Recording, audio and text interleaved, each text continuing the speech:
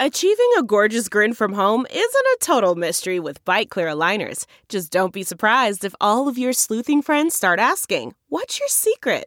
Begin by ordering your at-home impression kit today for only $14.95. Bite Clear aligners are doctor-directed and delivered to your door.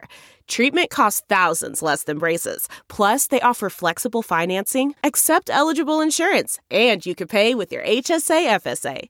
Get 80% off your impression kit when you use code WONDERY at Byte.com. That's BYTE.com. Start your confidence journey today with Byte. And now your host, also an Illinois political know-it-all, Chicago Raider columnist Ben Joravsky. Hello, everybody. Ben Joravsky here. We're calling this Deja Vu Friday. And here's why. Woke up this morning, thought I had gone back in time. First thing I heard on the radio was a song by the Young Rascals, one of Dennis's favorite groups. Love them. I'm in love with a girl like you. I will now sing it. I'm in love with Anyway, that song is from 1967. I thought I had gone back in time to 1967. Next thing I know, I'm on the phone talking to my dear friend Mick Dumke about this, that, and the other thing. We end up having an argument as to which song is better, Only the Good Die Young or New York State of Mind. Yes, we were debating the great hits of Billy Joel. How about that? Oh, Nothing screams old white guys more. No. Nothing screams a loser more than having a debate over Billy Joel. For the record, let me just say this. The only Billy Joel song I still like is New York State of Mind. I love that song. Mick contends that there's at least 10 other Billy Joel songs better than that. Dennis is weighing in right now with his opinion. Well, if you're listening on the live stream chat, weigh in. What's the best Billy Joel song? Nothing. How about that? Oh. Anyway, that I guess that would have taken us back in time into the 1970s. Last night I finally got around to watching Gilmore Girls. How about that, Dee? Oh, thank goodness. That took me back in time to like 2000. Ramada's going to give me so much heat about that one. And your kids have moved out of the house, right? Everybody's gone. It's a long story on why I started watching Gilmore Girls. I'll explain it later. Anyway, so there we go. I'm back in time, and I wake up this morning and get up my beloved Bright One, home delivered as always. Here is that newspaper. Show those listeners that newspaper. And it was also my Tribune that was also home delivered. All right. Thought I'd gone back in time to 2011. And what was the story? I'll read you the headline from Fran Spielman's article. Clinics still closed. Mayor's nominee for Health Post hits snags. It talks about the testimony from Mayor Lori Lightfoot's choice to become Chicago's new health commissioner yesterday. Her name is Dr. Allison Arwady. I hope I'm pronouncing it correctly. Arwady. We're not too good at that. Man, did you see Babs giving me grief on Facebook for mispronouncing Manuel's name? Oh, Jeff Manuel? Yeah, I got to give Babs credit. How many times? I mean, you just did it again. Yeah. You said Emanuel. I don't believe I said Manuel. I said Manuel. Huh? Let's go back in time. Let's rewind the tape. Oh, it is Deja Vu Friday. Hey, man, did you hear how many times that Babs making fun of me for mispronouncing Emmanuel's name? Huh, you did it again. Anyway, that was pretty funny, Babs. I got to give you credit for that. Anyway, so Arwady or Uptown Girl. Pat Rod says Uptown Girl. Uptown Girl. Oh, God. She's been living. I just heard all these songs too many times, but I still like New York State of Mind. Anyway, Uptown Girl was a good song. All right. So Dr. Arwady or Arwady, whatever it is, I'm sure she's a fine doctor. Like me? Yeah. I hope she's a little better at being a doctor than you are. I hope she's not in denial. Every time someone says, Dr. Arwady, not a doctor. Oh, yeah. Well, can she do a stop set intro? I don't think so. I don't think she went to radio school.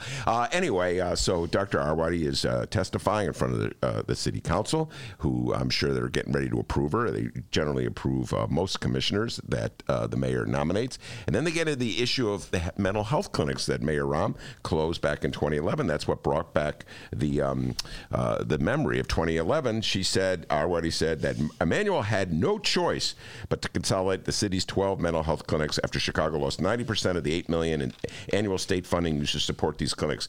And I was like, oh my God, no choice? No choice? Like, no choice is like if I go to a restaurant and they only have one thing on the menu. You have no choice. You got to order what they have on the menu. Or, of course, I guess your choice is you could leave the restaurant. But if you want to eat at the restaurant, you have no choice but to. No, Rahm could have done a million things. Like $1 million worth of money just sitting around in TIF reserves. Here's the deal, folks.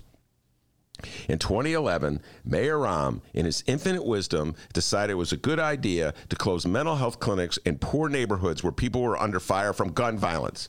Made no sense on any level. At the same time, he was endorsing TIF handouts for a downtown development project in River North area for the Marriott Hotel TIF deal on the South Loop and the Hyatt Hotel TIF deal in Hyde Park. And I'm just doing this off, by the way, you got off memory, the Dominic's or the grocery store TIF deal in Greektown. All right?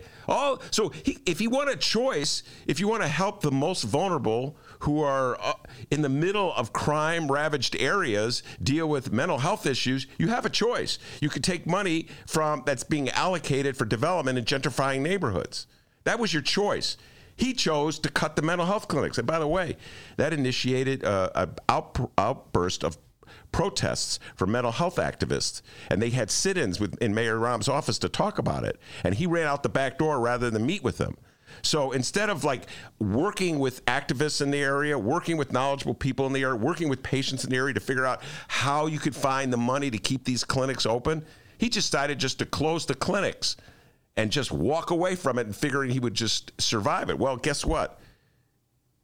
It was a very unpopular decision, and it undercut the credibility of the mayor. And now to find a new mayor, appointing a new commissioner, defending that position is like taking me back to a time that I thought we had escaped from. I thought we've evolved from 2011. I thought we learned our lessons from 2011. Like I said, I do not know Dr. Arwady. I'm sure she's a wonderful physician. I'm sure she's a great doctor. Some of the aldermen are defending her already, saying she's a wonderful physician. But when I hear a Democratic nominee articulating Republican-like proposals that hit hardest at the poorest of the poor, it makes me wonder, like, why do we have a Democratic Party in the first place?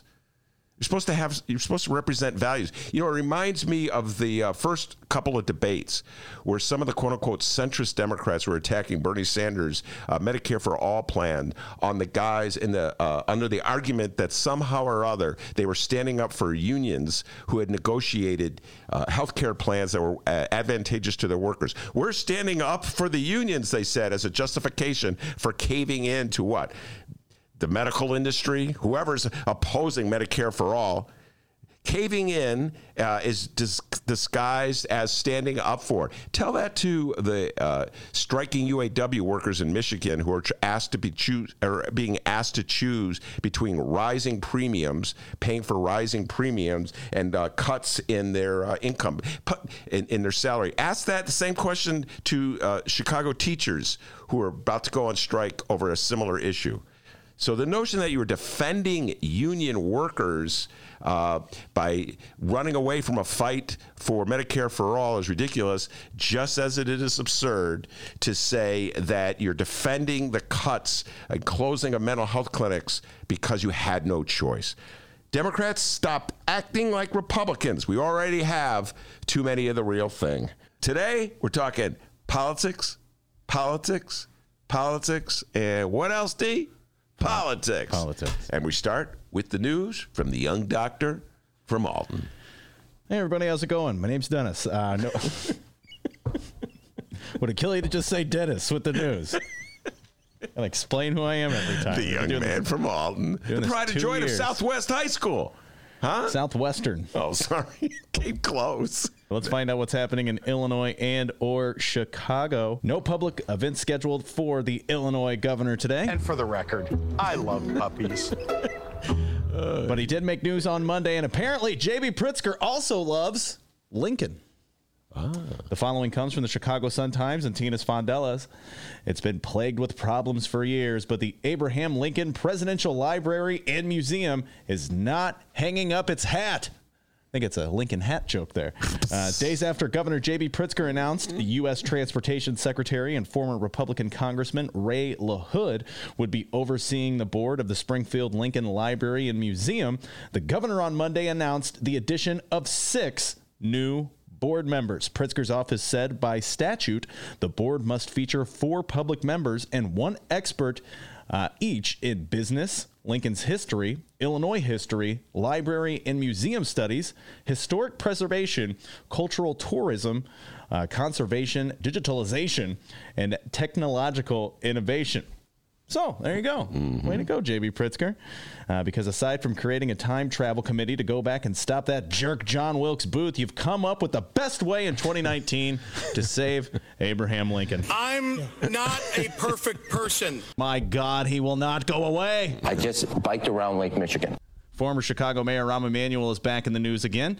So long, bicycle helmet, and Lord save us all. He's got his political pundit helmet on again. Oh, yeah. By the way, that political pundit helmet fresh with a sweet Joe Biden decal.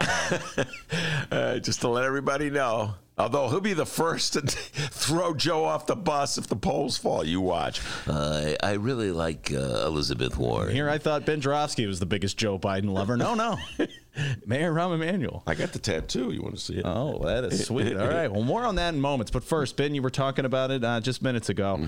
And boy, did you talk about it in your latest Chicago Reader article. We have more updates on the possible Chicago teacher strike to discuss here. Will they strike? Or will a deal get cut? That's been the question for about a week now. No definite answer yet, but we now have a deadline. The following comes from the Chicago Sun-Times. Chicago teachers, school support staff, and Park District workers have set a joint October 17th strike deadline, giving the city and 35,000 public employees less than 15 days to hammer out deals.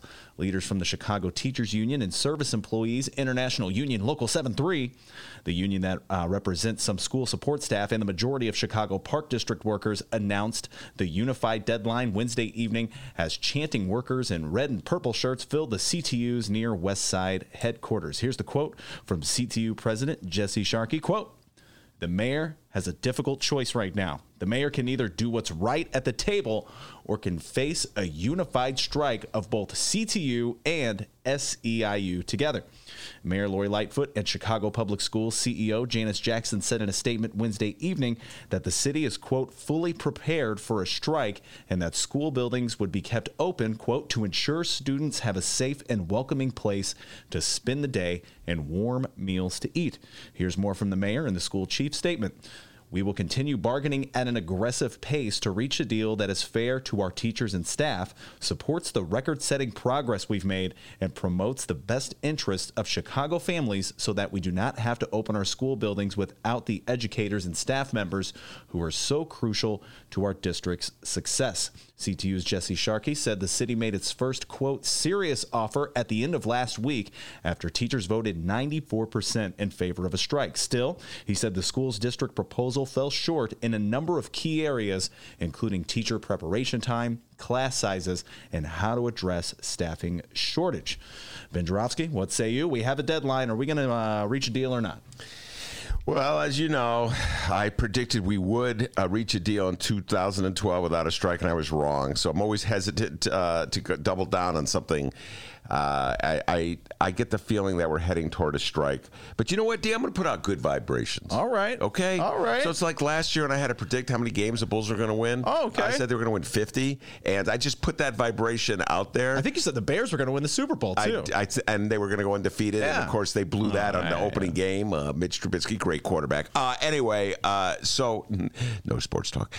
So I'm going to put the good vibrations out. I'm going to say they're going to cut a deal.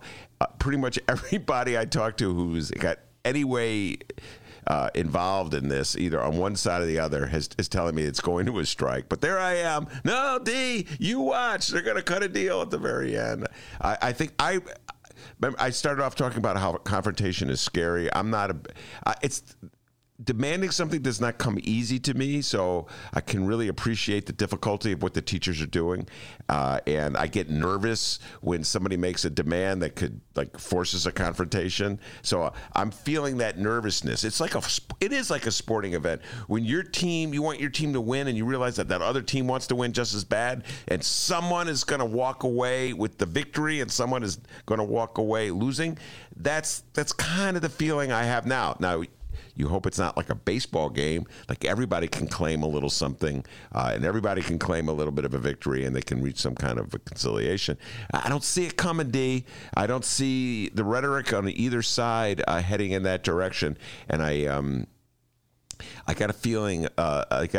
That there's some major concessions that Lori Lightfoot does not want to make regarding staffing. She does not want to make those guarantees. I talked about that in my story. So even though I'm predicting, just for the sake of sending out good vibrations, that they'll cut a deal, very worried. All right. By the way, if you've yet to check it out, you should. The latest Chicago Reader column from our very own Ben Joravsky. It's titled Busted Priorities. He's talking all about the Chicago teacher strike. It's posted on the Ben Joravsky Show Facebook page, at Benny J Show, and the Chicago Reader website as well, chicagoreader.com. Ben, tell us some of the reactions you've been getting with your article from people. Well, I've gotten a lot of favorable reactions from people who are on the side of the teachers. And the other side, hold on, let me get the knife out. Oh, that hurt. My position is that the things that the teachers are asking for in terms of lower class size and wraparound services, nurses, social workers, etc., are things that the city should have delivered long ago. They should have delivered them during the days of Rahm. Well, I go back to Daley for that matter, but definitely during the days of Rahm, and Lori Lightfoot should have signed on to it early on. And the fact that the teachers are having to demand that, making a strike issue out of it, and go on strike to get the city to do the right thing, is upsetting. And so I'd like to I would like to put aside the issue of the contentious relationship between the Chicago Teachers Union and Lori Lightfoot, and just concentrate on what a civilized school system does on behalf of its children. And I believe our city is falling short. I feel our city has been falling short for years. There's tremendous inequities in the public school system. When we were talking at the Hideout just the other day, Alderman Jeanette Taylor was talking about the poor schools in her South Side neighborhoods. We have Andrea Parker, a public school teacher, came on the show, talked about 43 kids in a classroom. How can you expect kids from a poor, low-income background to keep up with kids from a well-to-do background when you have that kind of inequity? And the city is supposedly committed to bridging that gap. That's what every mayor says he or she wants to do. And yet when it comes to dedicating our city's resources to trying to do that by something basic, like more social workers or nurses or, an art program or drama program, they pull back and they hold off. They never have the money for that. So I think it's pretty outrageous that we have not already as a city committed to some of these employment goals. And that has nothing to do with the teacher strike. All right, and there's more to this story here, and because I guess this is how politics works, all right, there must be no way around this. We have now picked sides, all right? Who's on Team Lori? Who's on Team Teachers? Our host, Ben Joravsky, well... Yay for our teachers! Yay for our teachers! As you know, he's Team Teachers, all right? But there are those out there, even among... What's so funny? Bruce Rauner doing yay for our teachers. But there are those out there, even among those of the left-leaning persuasion, who beg to differ. In fact, the following from the Illinois political bulldogs over at Illinois Politico and one Shia Kapos may have given us some insight as to why some out there are on the mayor's side on all of this. According to three people close to the negotiations, there's a more sinister plot, Ben. Okay, yeah. Here's the piece from Illinois Politico. With an October 17th strike date set, Mayor Lightfoot and her negotiators are ready, come what may. They've offered up what they can to make a deal with the Chicago Teachers Union, but they may be realizing the CTU's beef at this point isn't really about money. It's about, now this is from Illinois Politico. It's about CTU exercising demons of the mayoral campaign, according to three sources familiar with the negotiations. The wording in this kind of screams Lightfoot spokespeople. You took the bait, Politico. A year ago, the union threw itself into the mayor's race in support of Tony Preckwinkle. CTU members did field organizing, led rallies, and created some of the vitriol toward Lightfoot that exists today. CTU even gave $100,000 in member dues to Preckwinkle's sputtering campaign just days before the April runoff election. That's when Preckwinkle came out with the infamous TV ad trying to link frontrunner Lightfoot to a deadly fire in 2004. Lightfoot's victory, winning every single ward, was a blow to CTU's power and perceptions about its influence.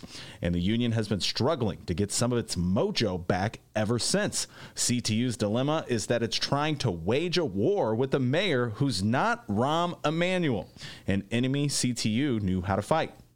Battling Lightfoot is challenging for the union. She's an African-American woman who came from humble beginnings. Her politics are progressive, and she shares CTU's values. They should be allies. The leadership at Chicago Public Schools has changed, too. It's now led by 2 African-American women who are former school teachers, but a strike may prove to be CTU's best way to demonstrate it still wields power, though CTU dismisses the notion. The union says Lightfoot, quote, ran on a platform built on her words, equity, and educational justice. If she's willing to break that promise out of vindictiveness, that's just appalling, according to a spokeswoman. All right, the article goes on. You can read it in Illinois Politico, but Benny J, we have to ask you the question. Are the Chicago teachers working up a nefarious plot and seeking revenge on the mayor for the election? Let me drink my Lori Kool-Aid. I just had a delicious sip of Lori Kool-Aid. Oh, of course. Whatever Politico said. First of all, I think there was a mistake in there. They said that 2 of the heads of the Chicago Teachers Union are African American, and Jesse Sharkey, the president of the Chicago Teachers Union, is a white man. I can't read the writer's mind, but she's probably alluding to Stacey Davis Gates, who, by the way, will be on this show on Friday, who's vice president of the union, and she is an African-American woman who used to be a public school teacher here in the city of Chicago. So there's the head of the union is a white guy, for what it's worth. I always find it interesting that there's this assumption that because the leaders of forces of institutions are black women, they're supposed to get along automatically. That's been sort of like an underlying theme in the coverage of the relationship between Tony Preckwinkle and Lori Lightfoot. I know a lot of white women that don't get along. I know a lot of black women that don't get along. I know a lot of white men that don't. You know, this notion that just because everybody's black in this situation, they're going to get along, kind of is disproven by like the history of the world. So this notion that Lori Lightfoot is supposed to get along with Stacey Davis Gates and whoever that other African American woman they were alluding to, maybe the writer was thinking of Karen Lewis, who retired, is no longer the head of the. She's a black woman. She's no longer the head of Chicago Teachers Union. Anyway, I never buy into that. Secondly, the argument that the teachers are just hell bent on proving that they're a force in the city of Chicago in the aftermath of the election is really sort of underestimating the passion and the attitudes that many of the rank and file have about what they do as teachers and the need to address some of the inequities that we were talking about. It just sort of says like, well, all teachers are just pawns in a chess game controlled by the leaders of the union who are still mad about the election results. Now, D, as much as I love my beloved Chicago Teachers Union, I thought they overplayed their hand in the election. I personally, as you know, and I said this in print and on the show, did not see a great difference between Tony Preckwinkle and Lori Lightfoot in terms of their past, what they brought to the table. I didn't think either of them were like a true-blooded progressives who've been on the front lines. So I have no idea how Tony Preckwinkle will be handling this situation if she was mayor now. I don't know how the teachers would be handling it. Would the teachers, if Tony Preckwinkle were the mayor, be advocating for special ed teachers, more special ed teachers, or more counselors and more nurses, have that baked into the contract? I like to think they would. The writer there is suggesting that perhaps they wouldn't. But this is a very important issue that deals with the kids of the city of Chicago. And it's not about personalities. It's not about who won the last elections. It's all about what are we as a city going to do to make a commitment to try to help the people who are most vulnerable in our city. And I think the city has failed miserably in that effort. And I do believe, we talk so much about crime in the city of Chicago. I do believe there's a correlation between the inequities in our public schools and crime in the city of Chicago. So I think that's like to have a whole holistic approach to all this. And aside, it shouldn't be a labor issue. The notion of fairly funding our schools should not be a labor issue. It should be something that the city is committed to completely on its own. And I think it's unfortunate that it is a labor issue. So I have a hard time believing that you could get 94% of teachers in the city of Chicago to vote to go on strike as an aftermath of the mayoral election. I think I've heard many Lori Lightfoot people tell me the same thing, and I think the writer just bought that argument, and I'm not buying that argument right now. By the way, today on Mayor Lightfoot's schedule, a City Hall visit for a media briefing in the morning, and then at Four Seasons to give remarks at the Chicago Humanities Festival. Oh, and a phone call to Illinois Politico for having them put that CTU piece out. Whoa. At least a text, huh? Good story. Yeah, at least some kind of something. Oh, my God. Do you think about that, D? Are you going to go on strike? Are you going to walk just because of your union looked bad in the last election by endorsing a lady who lost? I mean, again, CTU overplayed its hand. We talked about that all the time in this show. You know, it was pretty obvious that Toni Pritzker was going to lose. Why are you pouring more money behind her campaign? So I think they overplayed their hand. But the notion that this is all about getting revenge for that election is pretty far-fetched. People are putting a lot on the line, you know, like you got mortgage payments you got to worry about. You got rent payments you got to worry about. It's serious stuff out there. People are going to go without paychecks. You think people are going to go without paychecks? Like, we were embarrassed by Lori Lightfoot. I'm going to strike to show Lori Lightfoot that, you know, I'm powerful too in this town. No, man. I just doesn't make sense. I don't know anybody would say that. Do you know anybody? Those are awfully sour grapes. Do you know anybody? Yeah, really. You know anybody in Alton is going to, I think I'll go potentially bankrupt and lose my house so I could send a point to the mayor of Alton. I mean, good God, who does that? Like times are hard. People, it's got this notion like these wealthy teachers out there with these portfolios. Well, just, you know, I'll sell my Picasso painting and pay the rent and feed my family, and that'll show Lori Lightfoot. Anyway. And just for the record, just so everybody knows, Ben, who did you vote for? I voted for Lori Lightfoot twice. I voted for her in the primary, and then I voted for her in the general election. Did not vote for Toni Preckwinkle, and Toni Preckwinkle's supporters been giving me grief about that ever since. Told you, Ben. Told you, Ben. How many times do I hear that, man? But I voted for Lori Lightfoot twice. Yes, indeed. Yeah, that'll keep happening, by the way. All right. Told you, Ben. I get it from both sides. From the current mayor to the former. I just biked around Lake Michigan. Okay, enough about your bike. God. Wait, how long was it, though? Yeah, how many miles?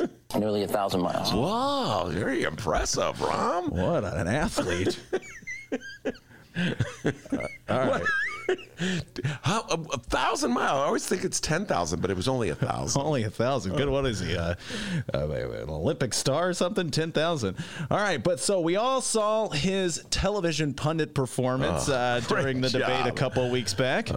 You know, I think progressives are really where the energy is right now. And I think if you can expand the electorate, which is what we saw in 2008, bringing out new voters, particularly brown and black voters, young voters, energize the base where you don't have to change your message much, right? Just go out and get those voters excited.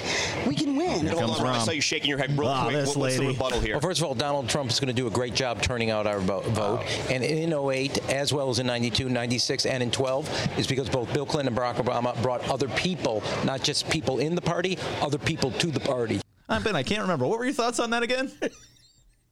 That is a recipe for disaster for the Democrats if they pay. I wrote about that a couple of weeks ago. You're right. Listen to that advice. You could just hand over the White House back to Donald Trump or Mike Pence, for that matter, if young Donald has been impeached, which I doubt it's going to happen. But that's a recipe for disaster. He's just assuming the base is going to turn out. Base, turn out. Like, there you go. Like, it's that easy here in the city of Chicago. We are lucky to get 33% or 34% to show up for a mayoral election. But no. Oh, Donald Trump, boom. We're going to double it. We're going to get 60%. Yeah, that's how it works. Well, this former mayor of ours is a multi-talented man. All right. He can ride a bike better than nobody. And let's see. He's got the the thing going on here. On the bottom of the list, by the way, being a mayor. He wasn't a very good mayor. No. Great bike rider, though. But he's a writer as well. But, he's not a very good basketball player. Remember Pat Quinn talking about that? Oh, goodness. Yeah. What did he say? He goes, as a basketball player, Rahm's a very good ballet dancer. That's my Pat Quinn imitation. But Rahm the writer has returned. Yes. Every now and again, Rahm Emanuel sit in his basement and write a very stoic piece. Ben, what was the last one he wrote? Was involving New York, right? I can't remember. Talking about how the Chicago transit system was way better than New York. That wasn't the last one he wrote, but that was when he was mayor. I think the last one he wrote was literally about the elites of the system or taking advantage of people. But anyway, the one you're alluding to, yes, was by 2017. He was still the mayor of the city of Chicago, busy as he was running the city. All right, busy as he was working out and riding that bike, busy as he was, wheeling and dealing as only Rahm could do. He had time to write an essay for the New York Times about what New York can learn from Chicago about its public transit system. All right, giving advice to New York. How about that? New Yorkers loved that, didn't they? And as a weekly columnist for the Chicago Reader, what did you think about his skills there as a writer? Well, I thought that he did not write the story. I believe his name was on the masthead. I think the only thing he wrote in that story was his name at the top of the masthead. I did not think he wrote the story, but I didn't think much of that argument. But this one, you take the deep dive in there, it's not bad. This one. Oh, okay. We'll get your review in a minute here. Rahm Emanuel has written in the Washington Post, no more local politics. Yeah, it turns out everybody here doesn't really care for him. He's writing national political columns. All right? Leave Chicago. Nobody liked it. I'm smart, you're not. Rode his bike on out of here. All right, so Rahm Emanuel writes in the Washington Post. Oh, boy. I'm going to say a name here, Ben. Now, please just hold your excitement. We have to do a show, all right? I don't want to see your buttons that you have of her. Rahm Emanuel writes in the Washington Post that House Speaker Nancy Pelosi's majority and her legacy hang in the balance. What we are about to witness is a balancing act for both parties, Rahm Emanuel writes. He continues saying Pelosi needs to move the process expeditiously, but the process needs to be seen as fair, not just fast. The charges must be clear, and the evidence needs to prove beyond any doubt that any proposed punishment fits the severity of the crime. Democrats will do themselves no favors if they fail to hold the president accountable, but they should be wary of overstepping as well. Yeah, this is Rahm's advice to the Democratic parties and to Nancy Pelosi, and it's a classic centrist advice. It's one that's very concerned, again, going back to that issue of how do you win an election? And what Rahm is very concerned that if the Democrats are too aggressive in going after Donald Trump, then they will alienate swing voters who don't think the Democrats are fair. And right there and then, they're making a huge concession to Donald Trump. Donald Trump does not in any way care about playing fair. He is counterpunched. He's trashing everybody by name. We had fun yesterday reading his Twitter, his tweets, where he was Wait, was the bullshit one yesterday? Hey, watch your mouth. I'm not allowed to swear. You're right. I'd rather have you talk about sports. Yeah.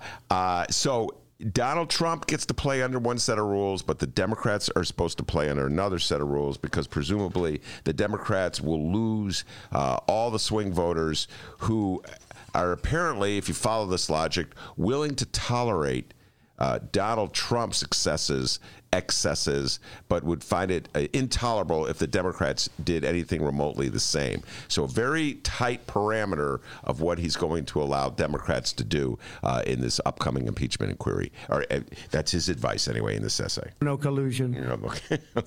Well, we got that settled. Haven't heard that one in a while. All right, so yeah, Rahm the writer. Go read the rest of that if you want. We're done talking about it here. But not so bad, says Ben Joravsky. Yeah, well, I still don't think think he wrote it. Oh, Somebody else wrote it. And, listen, I got a hard time believing any of these people write anything. Miguel DeValle is the current head of the school board. He wrote, quote unquote, wrote an essay for the Sun-Times, ran about a couple of weeks ago about what a great job Lori Lightfoot is doing and how she's not Rahm. And it was, it was a well-written essay. Whoever wrote it did a great job. I just don't believe it was Miguel DeValle. Well, one of my favorite things back when we talked about Rahm writing that article involving comparing the CTU to New York's transit system. CTA, yeah. Oh, yeah, CTA. Yeah. Sorry. Got teacher strike on the brain. Yeah. You mentioned the Rahm sitting down writing it. How would that go? Oh, yeah. I haven't done that bit in a while. Honey, I need a word, a synonym for train. What do you got for me? Ron down in the basement in his underwear writing. Because, like most writers, it's not a glamorous. We have a writer in the room. He can tell you it's not a glamorous thing, And in that piece, didn't he reference Mussolini? Yes, he did. Yeah. And then, that was my favorite part. Now you're bringing back memories. Thank you, Miles, for that one. He said the trains run on time. He said the trains run on time, which is an allusion to Mussolini, the fascist dictator from Italy. It was said of Mussolini that say what you will about Mussolini, but at least the trains run on time. So when the New York people in New York were outraged by the column that Rahm wrote, and they pointed out that he was comparing him to Mussolini. Rahm said no, they were misquoting his article, and then I took the time to read the article, and I saw the Mussolini reference in the article, which point I concluded not only did Rahm not write this essay, he didn't read it. The only part he read was his by Rahm Emanuel. That was his favorite part, by the way. The by Rahm Emanuel. Do him writing in the basement again. Honey, what's a synonym for train? Huh? Because usually this is like in my family, like somebody's upstairs, somebody's downstairs. That's how we communicate. Hey, nobody's ever in the same. Good times. You remember that one, huh, D? Oh, yeah. That one back. Honey! So there you are, the latest in what's going on in Chicago and or Illinois. Hey, Ben, it's football season, right? Ready, set, 2020. Oh, ready, set, 2020. How you feeling about the football season? You know what? I love my beloved Bears, but man, oh, man, could you guys draft a quarterback? Good God. Yeah, all right. Get Mahomes on there right now. Yeah, get Mahomes on there, guys. But hey, podcast fans, the team at the Chicago Sun-Times, they have a new show to add to your listening lineup, especially if you're a big fan of when Ben talks about sports for about 45 seconds on this show. This football season, you can get the inside scoop on the Chicago Bears with Hallis Intrigue. Wow. The latest podcast from the Chicago Sun-Times. Tune in to hear so many Sun-Times sports reporters and Bears experts make predictions, provide insights, and analyze the day's big stories. Stay informed this football season. Listen to Hallis Intrigue at suntimes.com/Hallis, and be sure to subscribe so that you never miss an episode. Check it out now at suntimes.com/Hallis. Ready, set, 2020. Blue dog. What's the other ones you say? Red dog. Oh. 2020. You got to put your arms out here because you're telling the crowd, quiet. Got to call it audible, all right? Hear that? Yeah. Quiet. Ready, set, 2020. Hut. Hey, and remember, you can download previous Ben Joravsky shows and Benny J bonus interviews at both Chicago Sun-Times and Chicago Reader websites, chicago.suntimes.com/pages/Joravsky, chicagoreader.com, and wherever else you download podcasts. Hey, downloaders, we live stream this program, right? It's true. Tuesdays through Fridays, 1 until 3 p.m. Central Time at both Chicago Sun-Times and Chicago Reader websites, the Chicago Sun-Times YouTube channel, and we now live stream on Facebook at Benny J Show, BENNY, the letter J Show. Give us a like, follow, share, review, whatever you want to do. We'll see you tomorrow.